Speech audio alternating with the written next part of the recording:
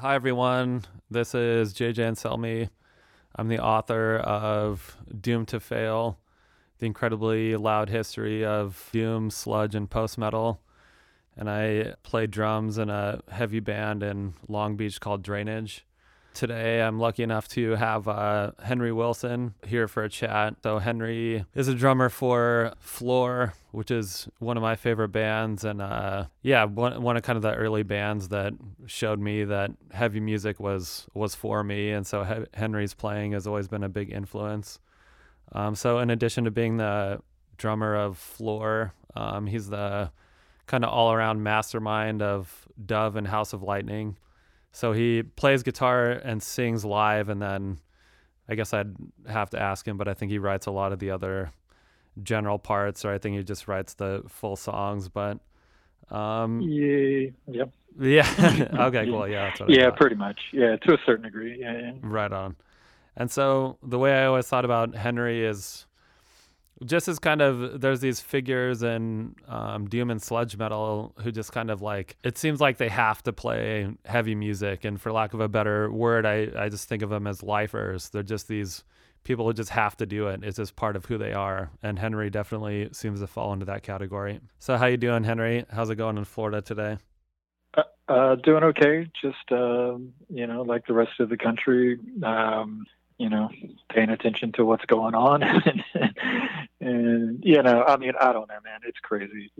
Obviously, people are getting a little hysterical, and so I think there's a fine line between just being conscious and taking care of, wash your hands. Yeah. you know? Yeah, it's just common sense, man. Just wash your hands. If you're sick, stay home. But for sure. I don't know. I can't really speak about it too much, I guess, other than Yeah, me neither. I just hope everybody is okay, and that obviously around the world things are getting a little crazy. So Yeah, it's a fucking tours are getting canceled, and yeah. But overall, I'm fine. I'm good. I'm Right on. Yeah, doing all right here. it's So, a fucking weird time to be alive. Has there been I know you have a lot of, like obviously friends and stuff from being a touring musician yourself over the years. Has there been any like what tours have been canceled for any of the people you know? Well, Torch, I guess, was supposed to be in Europe for, God, I want to say until after Roadburn, which I think is somewhere at the end of April. They were definitely over there. They were supposed to be over there for 6 weeks. I think they did about 3 shows, maybe 4 tops. Okay. They flew in. I think they did London, and then they did a couple dates in Russia, and then I think they played Athens, Greece, and then I want to say from the moment they hit the ground, things were getting, like shows were getting canceled. All the Italian shows were first to go. And then I haven't really talked to them. Just minor brief stuff like that. I'm sure I'll talk to Rick at some point here. I think they get back in the States maybe even today. Yeah. And Okay. so as to where things go with them, whether, there's talk, will they be quarantined? Who knows, man? Yeah. It's man, I don't even know. Yeah. I don't crazy. even think this thing is unfolded as it's a strange times we're in, man. Yeah, for sure. That's all I can really say. Very weird time Hold to be on. alive. Yeah, man, just hold on. Yeah. Mm. Yeah, and so for So, people who kind of don't know, so Torch is the band that Steve Brooks formed after, or I guess it was kind of during Floor, or was it after Floor? no, Floor had we kind of fell apart in 2003 Okay. after the end of a tour. Steve had had a loss. His boyfriend had died in a car wreck, and then so life, really kind of just everything went on hold. Right. And then I want to say, man, it was about an 8 or 9 month period until Steve felt that he even wanted to start playing again, and that would have been sometime close to summer 2004. We kind of got in a room together again. Things were shifting in a weird way, though. We had at the time we had already had a different guitar player, a guy Drew DeMaio, who was a good friend of ours, had kind of helped us salvage the last couple months of the band, and then but he was back on board. But I think Steve really wanted to add a bass player, and he wanted Drew to play bass, and then he wanted Juan Montoya, who is, you know, a phenomenal guitar player in his own right, to play guitar.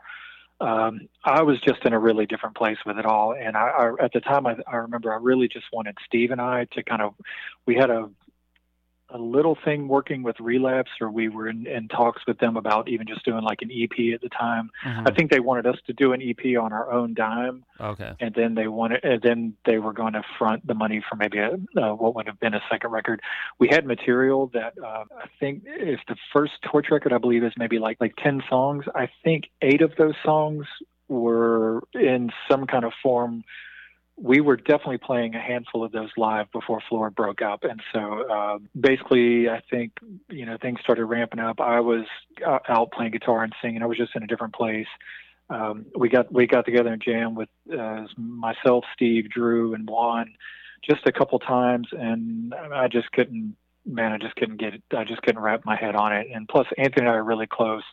And the whole situation was just really kind of weird and sensitive at that time. And so I just kind of I bowed out, and then Steve, I think through Andy Lowe at Robotic Empire, found out about Rick in Miami, and then they went on, he and Juan and Rick, and then they added John, you know, and then they became Torch.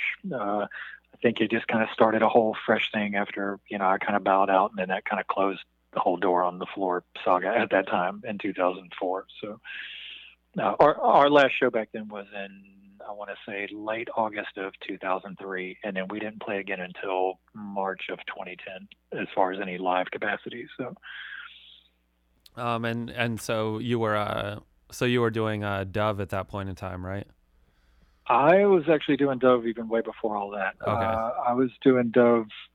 I recorded stuff under the Dove name probably in 1998 on my own. I did like a demo with Steve Heritage, who was the guitar player and later singer for the band Ass Suck, and he was a good friend of mine. And so he worked at Morris Sound Studios in Tampa, and he kind of enabled me to kind of explore a little bit. So I went in and I tracked a couple songs where I did all the drums and bass and guitar and singing and all that.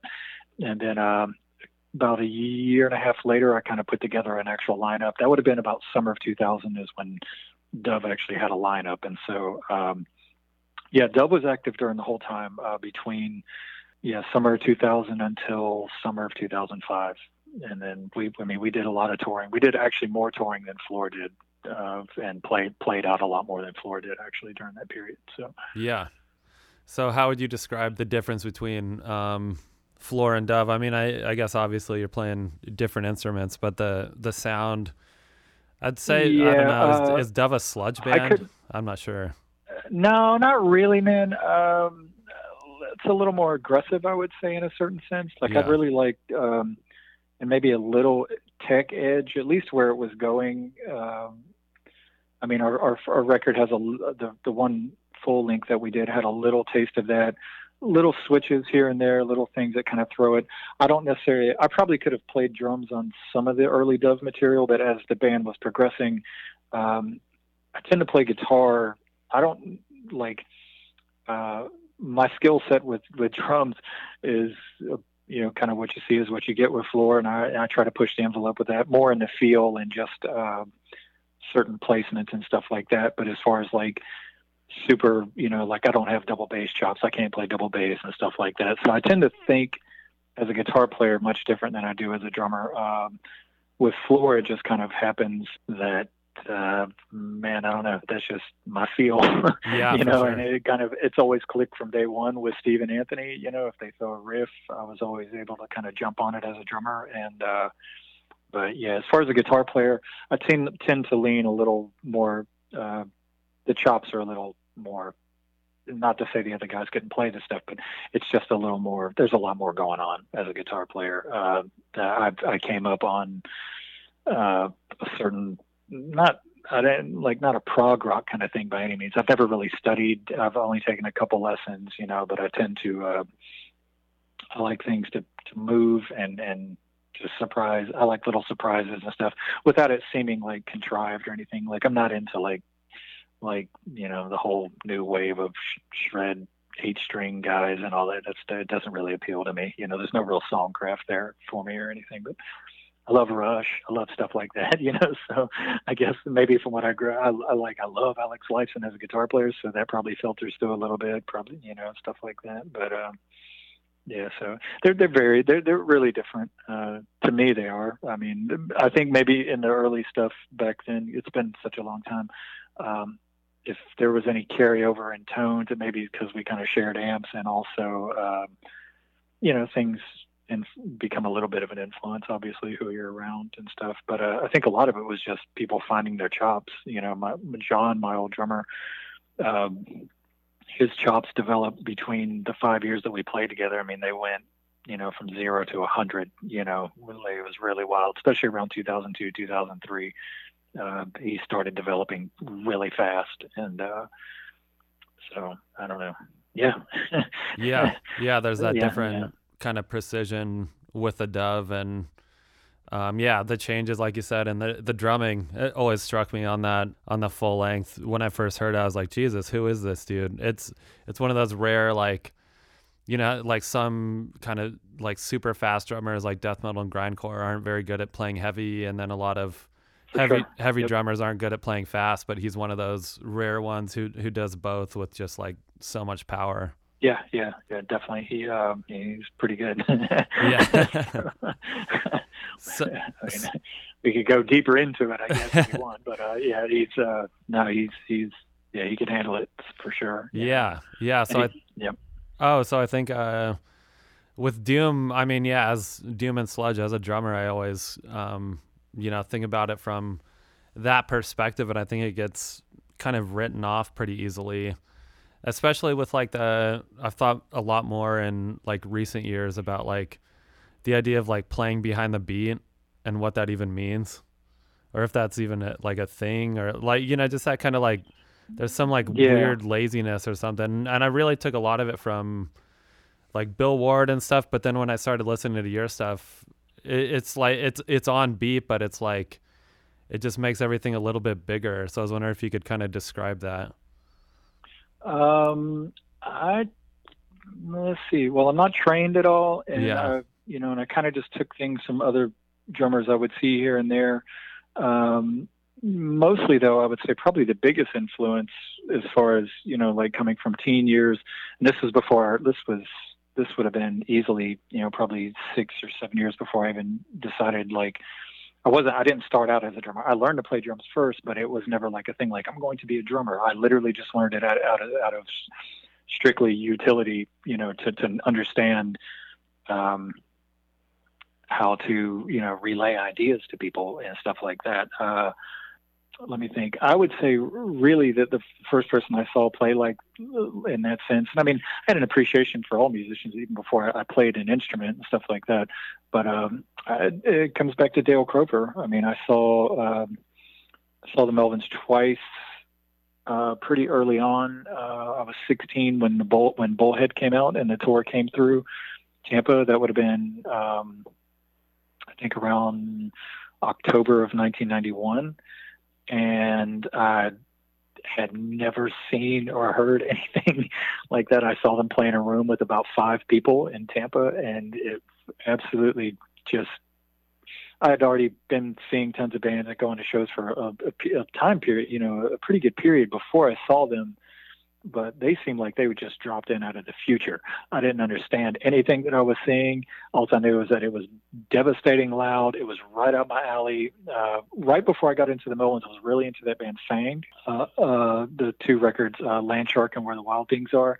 And I was really, really kind of into their approach, and it just was an idea that, you could be a punk rocker and play slow stuff. I don't know. I was just into it, and it kind of appealed to my rock and roll side a little bit. And, but yeah, I would say Dale, specifically the 4-piece drum setup, his kit was probably the first one that I really took notice of and studied, even as I was playing guitar, and kind of encouraged other people that was around me, that were around, that played drums. I was like, you should just play like this, For sure.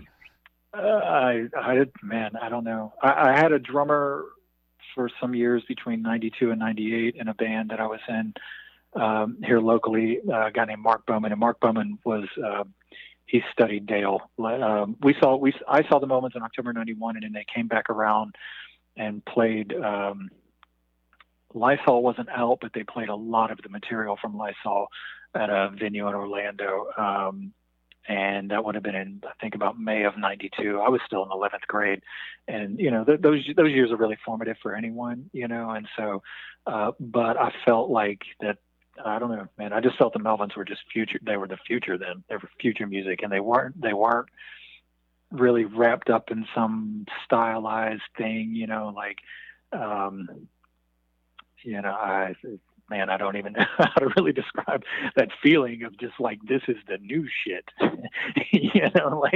That's the only way I could really put it, because a lot of punk rock stuff, is obviously, even if it's a new band, there's a certain stylistic thing there that, you can follow the lineage through all that, whereas the Melvins, I don't know, the first time I saw them, I could not put my finger on. I mean, I could hear some of the influences maybe, but it was still like, and I think I was even surprised, when I would see things and they would say like, no, we're not really into that band, stuff like that. So I've learned a lot about them over the years. Joe Preston and I have been friends for a couple decades now.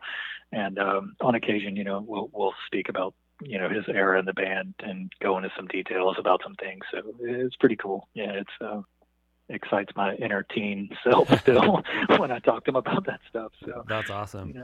I mean, to a kind of maybe a casual listener, like if you listen to Gluey Porch Treatments, I mean, it's slow and heavy, and I mean, I guess it's metal, and so I guess like some people could maybe listen to that next to maybe even like the song Black Sabbath by Black Sabbath and say that it's kind of the same thing, but it's really not. Like, how would you describe that difference?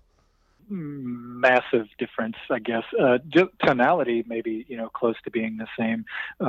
Gluey Porch Treatments was massive influence, huge. I could put it on right now. I mean, there's not a bad song on it. Yeah. And considering I think they recorded that in 1986, that just feels insane. It does. It really because the song structure, just the playing on, I mean, there's a couple songs on there still. I'm like, man, what is the count on this thing? I know. It's not like time signatures or some kind of Dream Theater stuff or anything, but it just comes at this barrage of switches and changes, but somehow it all flowed. They were definitely on a wave, man. That it's really that first, I'd say 6 years, probably between 86 and 92. I don't think they, man, I don't even know where it really just felt like they were on to something. Every record was getting crazy, better, or not better, but just more intense and more intense. And when they hit Lysol, I was like, where can they go next? Where does it go from here? And so playing on Lysol, I'd say, as far as on my own, well, if we can maybe revert back to the original question about drumming, I would say Lysol definitely had a huge effect, even just down to tone and a certain kind of feel, and I mean, even just cymbal overtones. Like, I like pasty cymbals a lot. There's a certain ring about the 2002s that I felt kind of. It's kind of what I hear when I listen to those records. I don't necessarily think that's what Dale played back then, or he may have. I can't really remember. I remember him having a Rude cymbal once when I saw him. Man, as far as the difference between Black Sabbath and Melvins, maybe just like, I'm sure the Melvins could play a Black Sabbath song, and Black Sabbath, as amazing as they were, I don't know if they could play something off Gluey Porch Treatment. Yeah, that's interesting. Or if they would have the patience to actually sit down and learn something, even though some of those songs are about a minute and a half long. Yeah. I don't know if they would, you know what I mean? Like, it's I don't think the Melvins are so blues based. Yeah, I think sure. maybe if we want to get down to it. Whereas Black Sabbath obviously were, they considered themselves a blues rock band, or what, they were, as far as that kind of label, as a lot of the English bands back then fancied themselves being blues men. I could never imagine any member of the Melvins being like, yeah, man, the blues are really our biggest influence. Like, you know, I could see them saying something, you know, like Black Flag and other weirder stuff, you know, but I don't know. I think they surpassed all that. Yeah. At least during that time period for me. Yeah, So, I think that's a perfect way to think about it, that like if Melvins wanted to, they could cover Sabbath.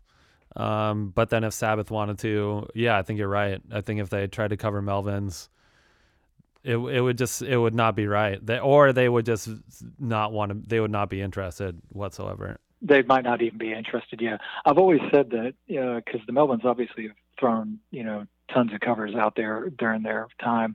I always say, you know, if the Melvins get a hold of your song, that's it. That's their song now. That's pretty you true. know, like yeah, that's a wrap. Yep. You know, like they just took your song, and that's about how it is. You know. So, yeah, it's like Jimi Hendrix that way, and like straight up. Yeah, you do not want Jimi Hendrix, like if all the songs he covered they just became Hendrix songs, and then you can listen to the original. Yeah, they're his songs. Yeah, and I'm like, his songs now. I'm just like, why would you ever? And then it's the same thing with like people trying to cover Hendrix. I guess this is a bit of a tangent, but I've never seen anybody do it well. Yeah, maybe Stevie Ray Vaughan, you know, maybe, you know, he did Little Wing, a pretty cool version, you know, but I think it was all instrumental. But I'm not the biggest authority on him. Anything I ever see by him playing live, I'm like, man, that guy is it, you know, but I've never been like, I don't own any Stevie Ray records or anything like that. I definitely can give him props though that, on occasion, if I see a live video, I'm like, yeah, man. Yeah. Oh yeah, he's got it. Yeah, you know, for sure. So. You say like that first time seeing Melvins, it was just like, this is the music for me. And I really remember having that feeling, like listening to I Hate God, of like the first, like I knew kind of before then I'd been messing, I'd played drums and stuff, but when I heard I Hate God, it was like, dude, this is what you're going to do. Like, this is the music you're going to play. It just felt like it was reaching out toward me. So what was it about Melvins? Yeah, definitely the Melvins. I had just started playing guitar around the first time I'd seen them. And so, and I was just kind of trying, at the time I was, you know, just figuring out who am I as a guitar. I mean, I was only 16. So, but you know, the things I'd been exposed to at that time were, you know, like I liked a lot of Revelation Records stuff, you know, Youth of Today, things like that. You know, some of the, I love TSOL, you know, I was really into TSOL, still am, at least like the first couple records. And I don't know, but my skill set wasn't up to par to really play anything like that. I felt at the time, and I don't know why. I know the first time I saw the Melvins, it was about a week later, I saw a black Les Paul. This was during Buzz's Les Paul years. And so I was in a music store here in town, and I saw a black Les Paul Custom, and it was so ingrained in me that would have to be the guitar that you needed to make that kind of thing happen. It was really just the energy of it, even though you know, and the crowd, there wasn't a crowd there. It wasn't really a receptive audience by any means. You know, it was more some dudes were just kind of stunned, but it was, I don't know, man. I just kind of saw the road open up, and I was like, "That's me. That's what I want to do." You know, as a guitar player, I felt that. As a drummer, the drumming stuff all really came later for me. But yeah, I kind of felt that, and I just wanted to be part of that energy. You know, I'd already been in a couple bands prior to that, you know, and trying to make things happen, but they were always in some kind of different. You know, you're a kid, and you're trying to figure it out. You know, and like I really like Jerry's Kids and stuff like that, you know, a lot of that kind of stuff, you know. I don't know, man. When I saw them, I felt like that it was very much of the time, whereas a lot of the stuff, the punker stuff I was listening to was, you know, it was already, at that time it might have been, you know, 8, 9, 10 years old, you know, which when you're a kid, that's an eternity. You know, now it seems like nothing, but, you know, then, you know, the Melvins were putting out records that were recent records, you know.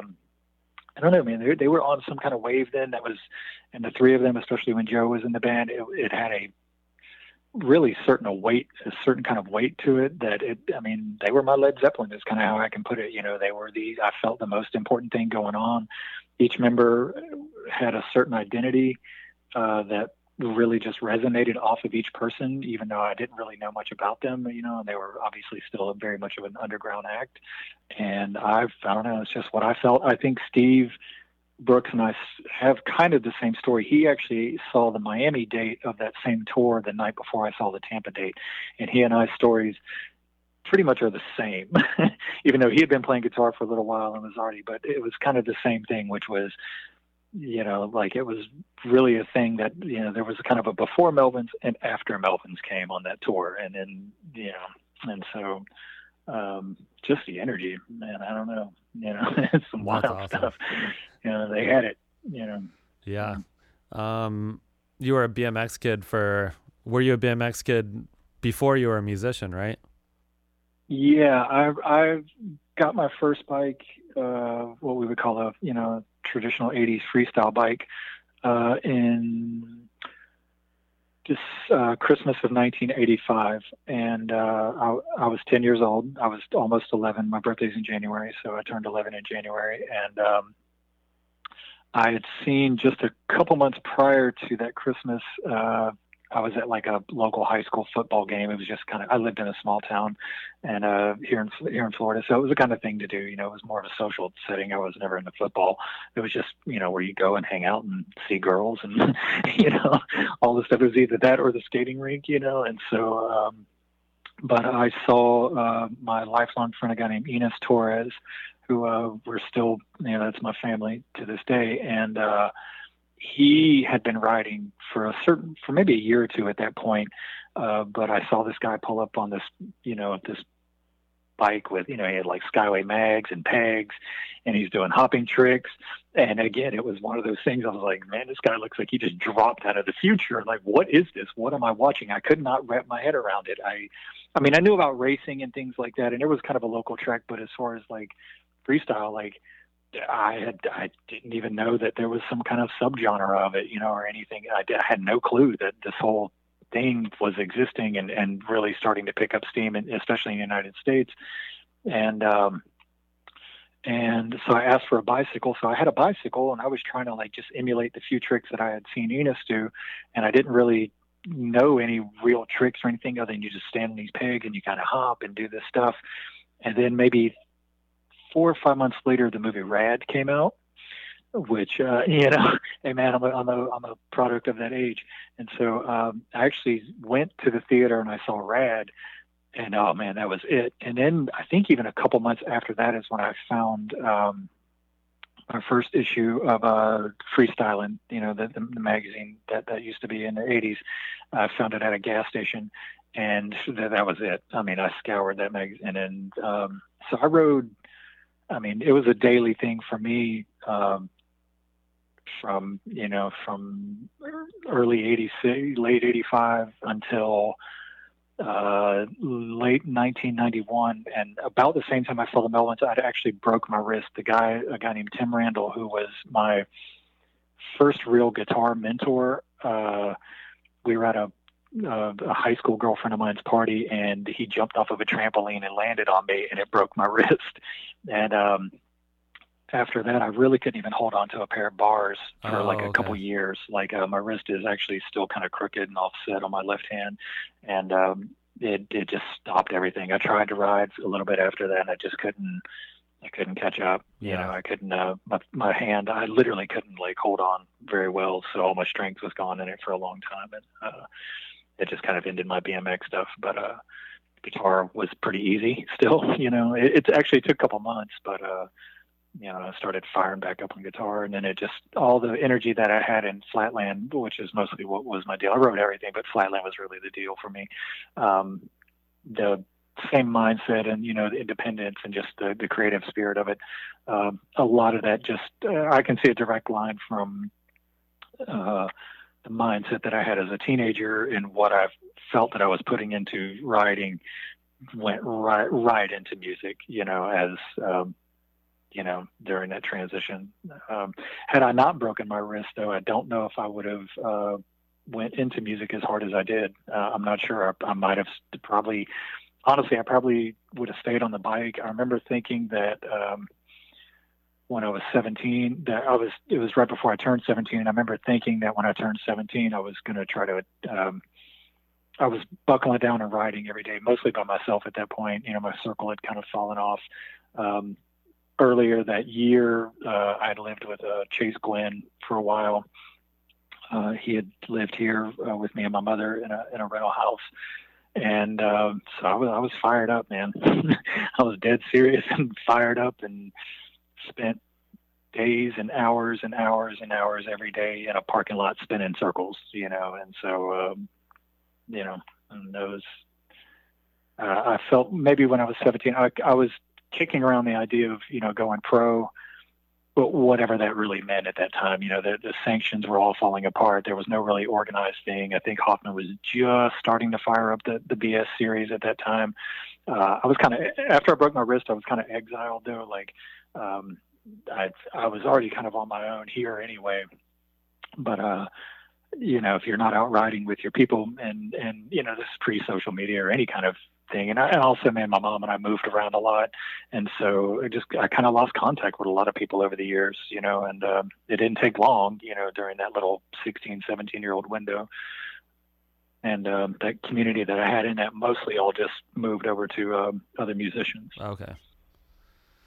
So, yeah, I love the, when you're describing like seeing somebody with or like the first real freestyle bike you saw, it sounded a lot like you were describing the Melvins. And I always thought, and I had that super similar experience of like something about BMX and sludge especially just go really, really well together. And that's how I found out about sludge. So, and I was just kind of like wondering what that is. And I know, you know, we're not alone. Like you're saying, you know, you're friends with some pro BMXers, Chase Hawk and Trey Jones, who both I know also love like sludge metal. Sure. And so I've always wondered, like, what is that connection?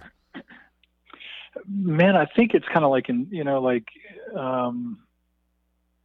maybe it's just, you know, now it's a little more accessible in that sense. But I know in the late 80s, I learned a lot about music through other writers, you know, and a lot of that 87, 88, 89 window of hardcore, that stuff was really permeating the BMX scene.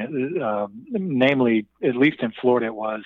I got to give a lot of credit due to a dude named Jerry Smith and another guy, Tyson Godfrey. They were like flatland gods of the state. They were really into, you know, like they would show up at the contest, and their contest run would always be something like Uniform Choice or something like that, you know. And so, you know, it was pretty like, you know, I would hear it and be like, man, what was that? What did you ride to? I actually got into 7 Seconds that way through a dude named Bob Walters. I had heard him before, and then after one of his contest runs, I walked over to him and was like, man, what did you ride to? And he just gave me the tape. It was a Walk Together, Rock Together on a cassette. And he's like, here, amazing. Man, it's this. Yeah, and I think I would have been about 12 or 13 when that happened, you know, so. Yeah, it's that there's some kind of energy, that like punk and rawness, I guess. Yeah, and I think the thing is too now, you know, as far as with the sludge and doom thing, you know, those are the bands that are happening now. You know, I mean, there's obviously other bands too, but that just seems, I don't know, man. I really can't describe it. I really don't know. It's hard to really pin that, other than it's all just, you know, the evolution of everything and how it all ended up that way. And I think a lot of it may depend too on certain, I know with Chase, he lives in Austin, you know, and obviously Austin has a music scene. And, you know, there's been tons of bands in and out of there. You lived there for a while, I believe too. So, you know, there's, touring bands coming through, you know, and then you got a group of friends, and it, you know, and then there's, not to say there's always like one figurehead, but there tends to be like somebody who's like, you know, quote unquote, you know, he's got a lot of influence, you know, and so that, you know, and then it turns the other people on, and, you know, next thing you know, you got a click, and then there's a scene, and then, you know, and your life kind of revolves around your social life, you know, even revolves around that even. And so, you know, it's how you identify, you know, things like that, you know. Yeah, for sure. I have to kind of put myself back in that mindset a little bit, you know, So I was curious about, to kind of switch gears, what's one of the worst, I love asking musicians about the worst shows I've ever played. And so what's one of the worst worst shows you've ever played? I mean, I've played tons and hundreds of shows, to non-receptive audiences. Uh, Only a couple times where things kind of got a little weird. Floor opened up for Mortician one time in Orlando, and the show was sold out. It's a place called The Social, and I want to say at that time The Social was structured a little different. I think it held about somewhere between like maybe 400 people, somewhere around there. And so we come out, we start our thing. I think we probably at that time, we always opened up with the first song on the self-titled Scimitar. The record wasn't even out yet. I think we had just finished it, but we may not have even sent it to the label by that point. So, but I think we got on stage, we went to play, we opened up with the song Scimitar. And then, we think we're the shit. We're doing our thing. We're feeling ourselves. We were feeling ourselves pretty well back then. And so we finished the first song, and then literally the whole crowd, we hear this chant. And I'm like, what the hell is that noise? And I realized that the whole audience is yelling, "You suck, you suck, you suck," over and over. And this is kind of where the inner fortitude of, if there was one example I will say the Melvin set was that sometimes people aren't really going to get what you're doing, and you just have to really just do you. And if people aren't into it, then, you fuck it. You just got to do it. Whether like who, it's not, I'm not antagonistic of a crowd. I love when people, it's, to me, it's an energy thing, especially, and it's not the easiest thing to play to people who don't like you, or who are very vocal about not liking you.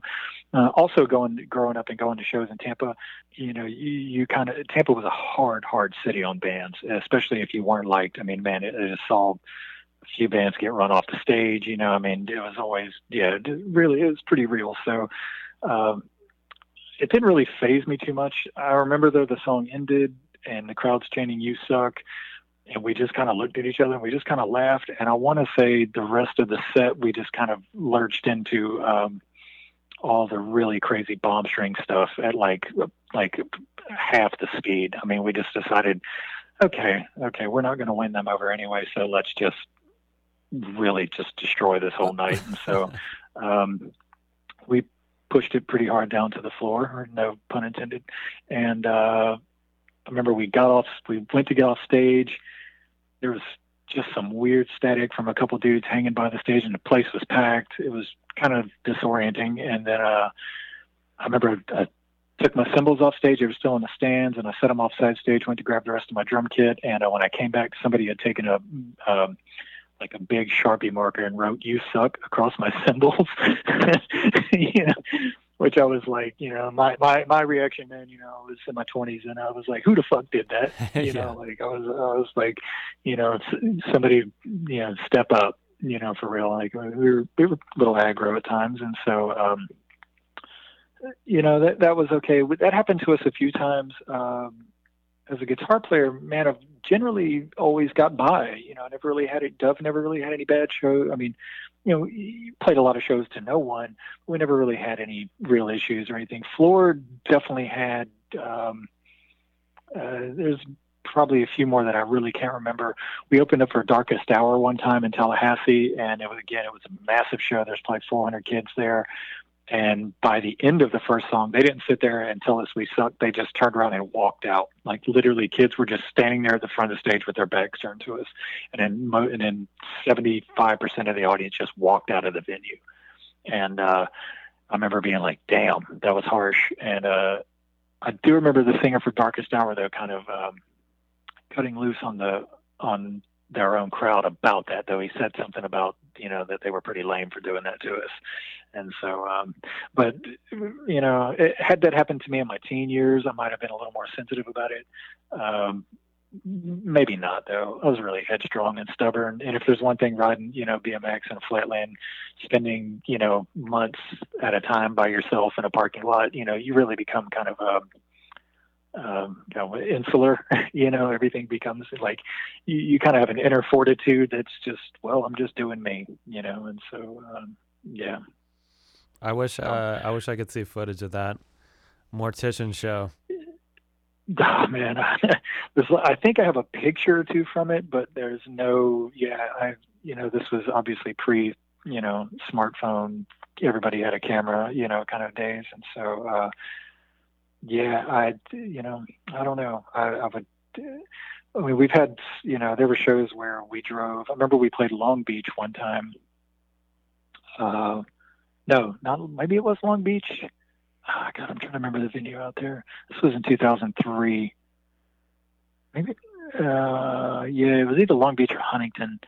And I want to say, and I remember we played, I think with Graves at Sea, and nobody showed up except these two kids who they approached us and they basically asked us not to leave, like because we were sitting there, like they were like, "Man, please play." Yeah, I remember that. I remember one kid he didn't beg us, but he was like, "Please play, please don't leave because there's nobody here." And we were like, "We're not leaving, man." like we were doing this, we did whole tours where, if we played to more than like 5 people, it was kind of a successful night.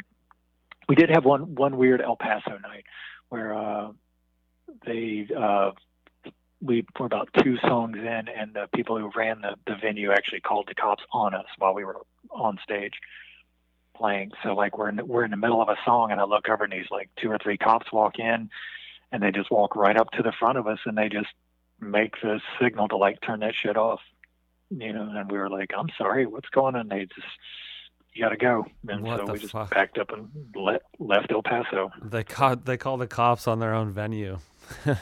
Jesus. Yeah, I'm What the still fuck? not sure what all that was about. It was just a weird, whole night was really weird. It was some local kids booked us at a local bar, and I don't think the people who ran the bar, I don't think they were, I don't think they knew what they were getting into when they agreed to let the kid, the quote unquote promoter, do Sure. the show. So. Yeah.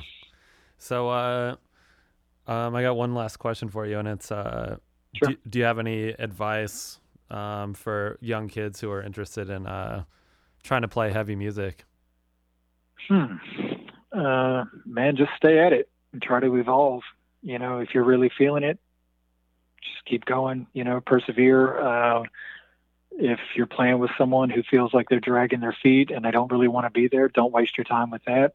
If that's one thing I learned is don't waste your time with people who, that they're either just, it depends what your agenda is. If you just want to get together with the bros and throw down some, just hear your own self play in your amps, then do that, but if you have a bit of an agenda and you feel that you want to do stuff like you as an artist, like you want to, not necessarily say something, but you want to make a statement. And that statement would be, you want to record, you want to make a record, you want to go see stuff. You want to, not really for acceptance outside of anything, but just for your own sense of accomplishment. Do that. Try not to get wrapped up in trends. That is, if there's anything that I see in Doom and in the quote unquote sludge scene is, and I think it leans, there's kind of almost like an archetype with it now, you know what I mean? Like, and I was even kind of adverse to that. I remember the first time I even heard the term stoner rock, Cavity played a show in Alabama, and this kid came up and he was talking to Anthony and I, and he was like, something like, "Oh, you guys play stoner rock?" And I swear to God, like we looked at him, we were like, "What the hell did you just call this stuff?" Like I'd never even heard the term, it was so far out of my wheelhouse, it was like, really? Like, oh, wow, that's interesting, wasn't really into the stylistic stuff, that, and I wasn't really into a lot of the throwback imagery that tends to happen with a lot of the bands, where, I mean, I like Black Sabbath a lot, but the idea that like a lot of bands base themselves off that look in the amps, they have to play like, a specific kind of amp, and they have to have that kind of look and the vest and, and the orange amps. And I mean, I can't hate on somebody for, if that's really if they're into that, but there's almost seems to be like a style model for it to a certain degree. I like Sleep a lot as a band, but I will say that when I bought Holly Mountain in 1993, man, I couldn't get past the hippie vibe of it. Even though the songs were cool and all, but the imagery of it all, it was kind of like, it was a little too retro, I think was the thing. And I don't know. I mean, yeah, as far as advice, I don't know. Just go hard. No half stepping. If you're going to do it, and you're really feeling it, then do it. Don't listen, only listen to your inner self. If you feel what you're doing is absolutely worthwhile, then it is. Don't be discouraged if you're not accepted or people don't fawn all over you. You just find that inner peace within yourself and find your own happiness. Those things tend to come later with more introspection, but I guess that's about, as well as maybe the best advice. Just be real, no half stepping, and be real, and be kind and polite. Manners will get you a long way. Yeah. There's I'll leave a bunch of bands unnamed, but there's a handful that were I guess not everybody in rock and roll is supposed to be polite, but there kind of comes a line where it's like, man, you just straight up, some people can be just straight up degenerates, and so, there's a few, I could throw a few under the bus, but I won't. I think you and I may have discussed that privately once or twice, for sure. But, just do you. Yeah, that's super solid. I love that. And yeah, you've really lived up to it of just, there's so much to be said for just being a nice person and being genuine. From my experience, when I stopped trying so hard, is like when it's just like, oh yeah, it just feels very natural. And I feel like just be a good person. Yeah, the people that you find around yourself. Stand up for yourself. Yeah, for sure. That's good advice I would say. Stand your ground, stand up for yourself. Don't let people walk all over you. Yeah. But be a nice person, be courteous. Allow others be a little free with it. If somebody kind of throws an idea that you're like, I don't really know, don't. That took me a little time to kind of learn, but I think that comes with playing with people with a certain kind of confidence. House of Lightning kind of runs like that now. Like I tend to literally I'll construct what I think is the song of the guitar work and the vocal stuff. And then I just let Eric and Rick, we haven't played together in a little while now, but when we were going, hot on it, that's kind of how it worked. It was like if everybody's confident, they know what they're doing, but it takes time to get to that level. And I still don't I am be your own worst critic. I could say that, don't destroy yourself, but, be self-analytical. And, if you feel you fell a little short, try to sit back and be like,